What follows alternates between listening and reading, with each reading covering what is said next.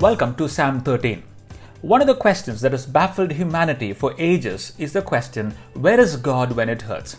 Why is God not showing up? Why is He hidden?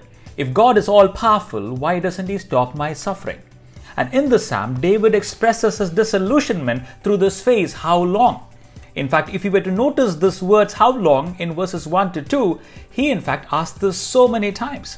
He says, how long, O Lord, before you show up? How long, O Lord, will you forget me? How long, O Lord, will you hide your face from me? How long, O Lord, should I struggle with the anguish in my soul?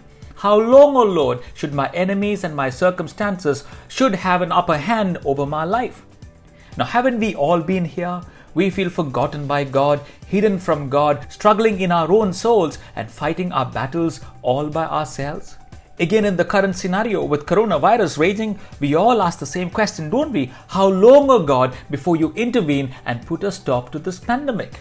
And here in the psalm, we are not even sure if David is anguished by Saul or Absalom or even an illness that he is battling with. But this is what we know, that this pain is causing him much distress to the point of death. And in the psalm of David, he expresses himself in three ways. He expresses his pain, he expresses his prayer, he expresses his praise. In fact, 3 P's out there: pain, prayer, and praise.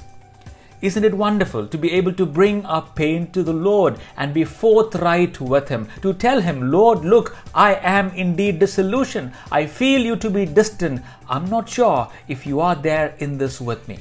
In fact, if you're a follower of Jesus Christ, may I say, you will feel disillusioned at times in your walk with the Lord. You will not have answers to many of your questions. You will struggle with the hiddenness of God. Your soul will sure be anguished. But isn't it also wonderful that we have the privilege of prayer? The Bible reminds us in Hebrews 5:7 that Jesus, the very Son of God, while He was here on earth, offered prayers and pleadings with a loud cry and tears to the one who could rescue Him from death. Notice the words, the Son of God offered prayers with loud cries and tears to God, to His Father.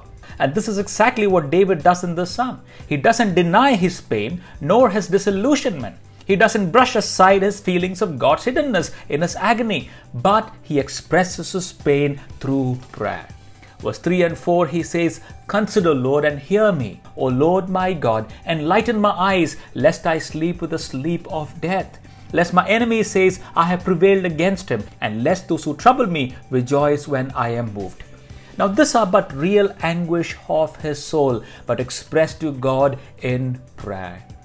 But David here moves from pain to prayer and then to praise. If you look at verses 5 to 6, it says, but I have trusted in your mercy. My heart shall rejoice in your salvation. I will sing to the Lord because He has dealt bountifully with me.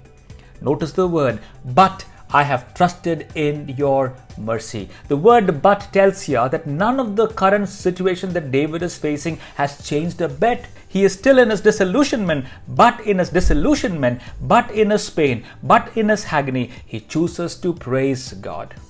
Remember Paul and Silas, beaten and broken in the jail, chose to praise God in spite of their current circumstances. My friends, may I say, praise is but a choice. So is living in misery a choice. But isn't it wonderful that we have the choice to praise God, as David here moves from pain to prayer to praise the Lord? May I also say, the after effect of prayer is praise.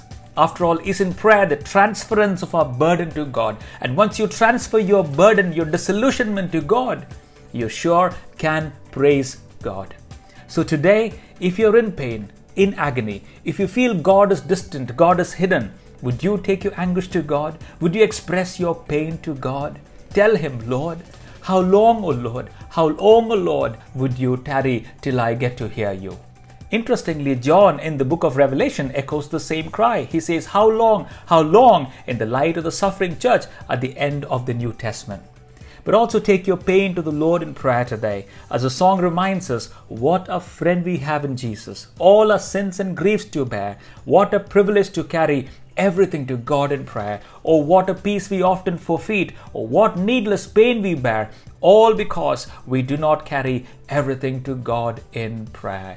and may the transference of your burden result in the praise of the Lord Almighty. Shall we pray? Lord, I bring my emotions and frustrations of life to you this moment. I bring my despair, my agony, my disillusionment to your presence. Help me, dear Lord, to find trust in you through my suffering as I express them to you in prayer. And I ask you to give me joy and the peace of your presence so that I, in pain, through my prayer, would end up praising you, O God Almighty. In Jesus' name I ask, Amen.